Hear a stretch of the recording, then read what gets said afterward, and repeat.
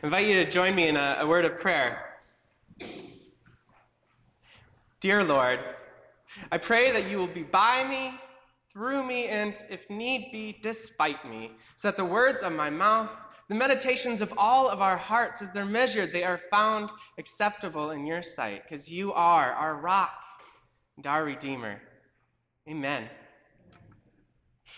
So I hate to break it to you, but winter is coming. And as I think of winter and I think of this Sunday, I think of playing King of the Mountain. I don't know if anybody ever did this, but we get a lot of snow where I'm from. And we'd find ways to play with these large piles of snow. And some of those ways were the kids would all scramble to the top. And you'd push and shove your way to try to be the one at the top. And everybody else would fall down the sides and look up at you and say, I'm the king of the mountain. Well, I think that's kind of what we're looking at a little bit here, is the people that try to get to that one spot up top of this mountain and look down and fearful of who might come to push them out of the way. We look at the pressures that these Judean leaders were facing. I mean, they were just about ready to enter one of these really important times for the temple year here in Jerusalem. A multitude of Jewish faithful would be traveling here to Jerusalem because it's the Passover festival. I mean, in terms of pure economics, for the city, this was a huge time. Pilgrims were required to spend a tenth of their income within the city. That's not including the tithe that they had to make to the temple. And just a little bit ago here in the gospel story, we remember hearing that Jesus had disrupted the temple. He turned over the merchants' tables and excited the crowds. I mean, surely they could foresee that there was a little bit more disorder to come if they didn't do something. Yet they didn't just want to stop him. By this point, they wanted to make him an example. And to do that, they needed the Roman authority. You see, at this time, our historian Josephus reminds us that the politics, the Roman control, was the one in power here. They were the only ones that had the sole rights to sentence people to death. And so the governor, Pilate, his job was exactly that. Keep order and ensure taxes came in. And so we look at Pilate. Here in his mansion, he was governor for 10 years. He started in 26 and he went to 36 CE. But during that 10 years that he reigned, 32 riots happened. 32. That's a lot. The Judeans hated this taxation. And, they hated the insensitivity of the Roman authority. I mean, Pilate was no saint. He brutally killed a lot of people. And so when Jesus comes before him, there's a choice he has to make. The festival is at hand, and he knows that the Jewish priests are coming in here scared. They come in there very vigilant to avoid any defilement of even walking into his place because they have this Passover festival in mind. And yet, Pilate doesn't really see an opportunity for him to display a clear opposition to Rome through Jesus. He tries to figure out what Jesus' motive is. Are you trying to be a king? Overthrow Roman occupation? Jesus doesn't really take the bait, does he? Jesus, he might be a religious fanatic to Pilate's eyes, but he doesn't really seem to be a violent opposition. I mean, last night when he was captured, there was hardly even a fight. One of his people, Simon Peter, he cut off that soldier Matthias' ear, but then Jesus stopped him and just went without a fight. New England that we're in here, I mean, we have our own issues, don't we, with this whole kingship issue. I mean, much of the identity of Boston, I've found, is tied up in this rejection of the monarchy system. We have Jonathan Mayhew, who coined the term no taxation without representation. That was right here in Boston, downtown, Old West Church. We want to say that we have our own fates and actions, and we're not getting told how to live, what to invest in, what to do. Kingship, it was the norm until this democratic system came. And I guess in some ways it could be argued that we still have a ways to go before we're truly democratic. I mean, if you look at it, the 10% are still the ones who are on the seat of power over the 90%. I mean, not since Truman have we even had a president who's worth less than $1 million. And now that we have Jeb Bush in the running, we have the potential for 3 Bushes. I mean, a primogeniture, really. Millions of dollars, billions even, are spent by these candidates, by corporations, to convince us that the political leaders have our interests in mind. While at the same time, we see how disconnected they truly are from American reality. The corporations that are the example of our free market society, they're giving their CEO billions of dollars, then giving their employees maybe minimum wage, if not just firing them. I mean, our country imprisons more people than any other nation. We have unjust policies that are targeting the minorities and the poor, and we have people starving on our streets, lost in the darkness. And you might ask, well, this is Thanksgiving. Where's our hope? And I think we have that here. We look at this Hebrew Bible text, and we see a little different version of what a king could be. These are the last words of King David that we heard. One ruling over humanity with righteousness. One ruling with the fear of God is like the light of morning, the sun rising on a cloudless morning, gleaming with rain on a grassy land. And Amos also there, he's talking about how justice, it rolls down like waters, righteousness like a perennial stream.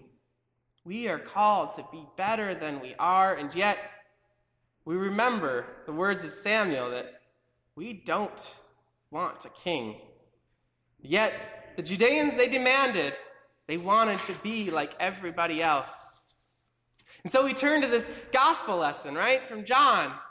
We see that Jesus is telling Pilate that his kingdom's not of this world. It's not like the one that the Roman authorities are in.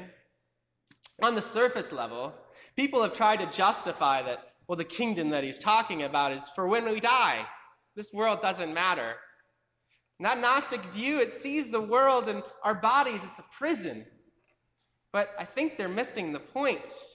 Because if we look at the other Gospels, we can see in Luke and in Matthew how Jesus, when he's reading in his hometown synagogue, he's reading from that book of Isaiah, and he declares the kingdom of God is at hand. It's being echoed in as he's telling it, and it is continuing. The kingdom of God is not just the kingdom that will be, but instead it's this reconstruction towards Eden that is. The world is not without hope. God certainly did not abandon us. The Holy Spirit, this season of Pentecost that we're ending, it's something that we celebrate. God is still active in this world, in each of us. God doesn't need us, but Jesus, the divine, actually came down, experienced suffering so that we could have hope. And so we talk Christ the King Sunday. Again, it's this end of Pentecost, and we're looking. Next Sunday, Advent is going to start. We're getting ready for Christmas. And yet, we understand that behind us, Jesus on the cross. And in the near future, that Jesus in the manger, they're the same. The Holy Spirit, that's what continues, this Christ in our midst, through us, the body of believers. And we take this time in Advent to remember the redeeming power of Christ and the Spirit that's amongst us always. So as we encounter these people who are struggling around the world to find their place in this mixed up society, we can find our peace, our comfort in knowing that we already have citizenship in God's kingdom. We're not ranked by any arbitrary means, but we're all precious. It's not a select few that are given the special seats at the table, but instead a table that's big enough for all of us. The harvest that's being here is big enough for all of us, and the rains that fall, they fall on us all equally. The kingdom to come, the kingdom that's in our midst, it's Jesus that made this covenant with us, the covenant of redemption. That's why we remember this time of year. As we journey with the cross behind us and the self-emptying Christ child in the near future, we understand that the Holy Spirit is offering us this liminal capacity to overcome our construction of time. It's showing us that things are cyclical, ever renewing. This action-orienting power of God is amongst us. And so we recognize that this grace that we are allowed because of the cross, we respond with that grace by sharing grace with others. As the rain falls and fills our cups, as they're overflowing, we know that we can share that same mercy with others. We acknowledge Jesus as Lord by participating in his kingdom, in his servant ministry.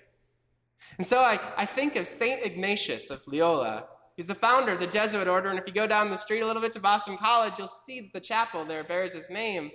He said this: God freely created us so that we might know, love, and serve him in this life and be happy with him forever. God's purpose in creating us is to draw forth from us a response of love and service here on earth, so that we may attain our goal of everlasting happiness with him in heaven.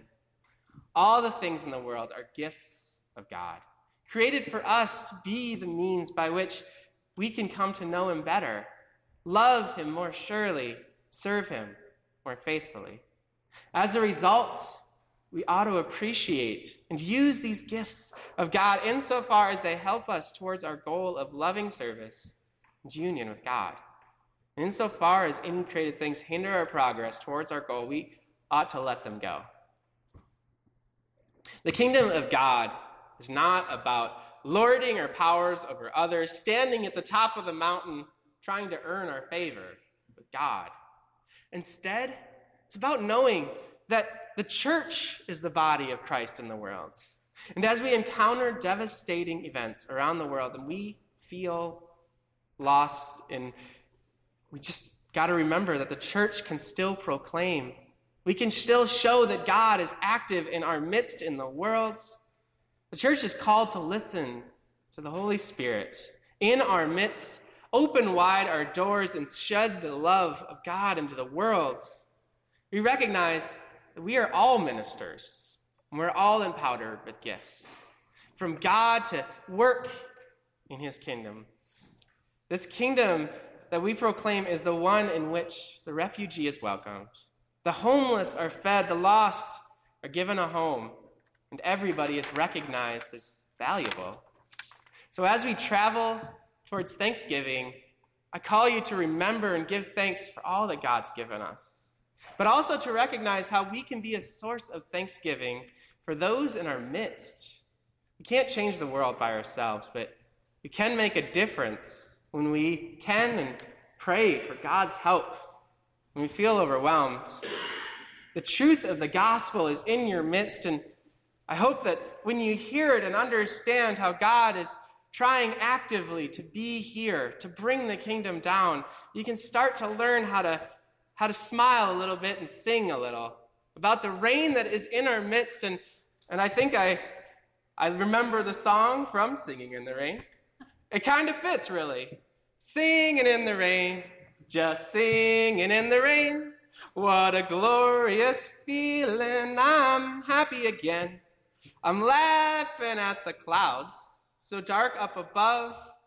I've got the sun in my heart, and I'm singing. Amen.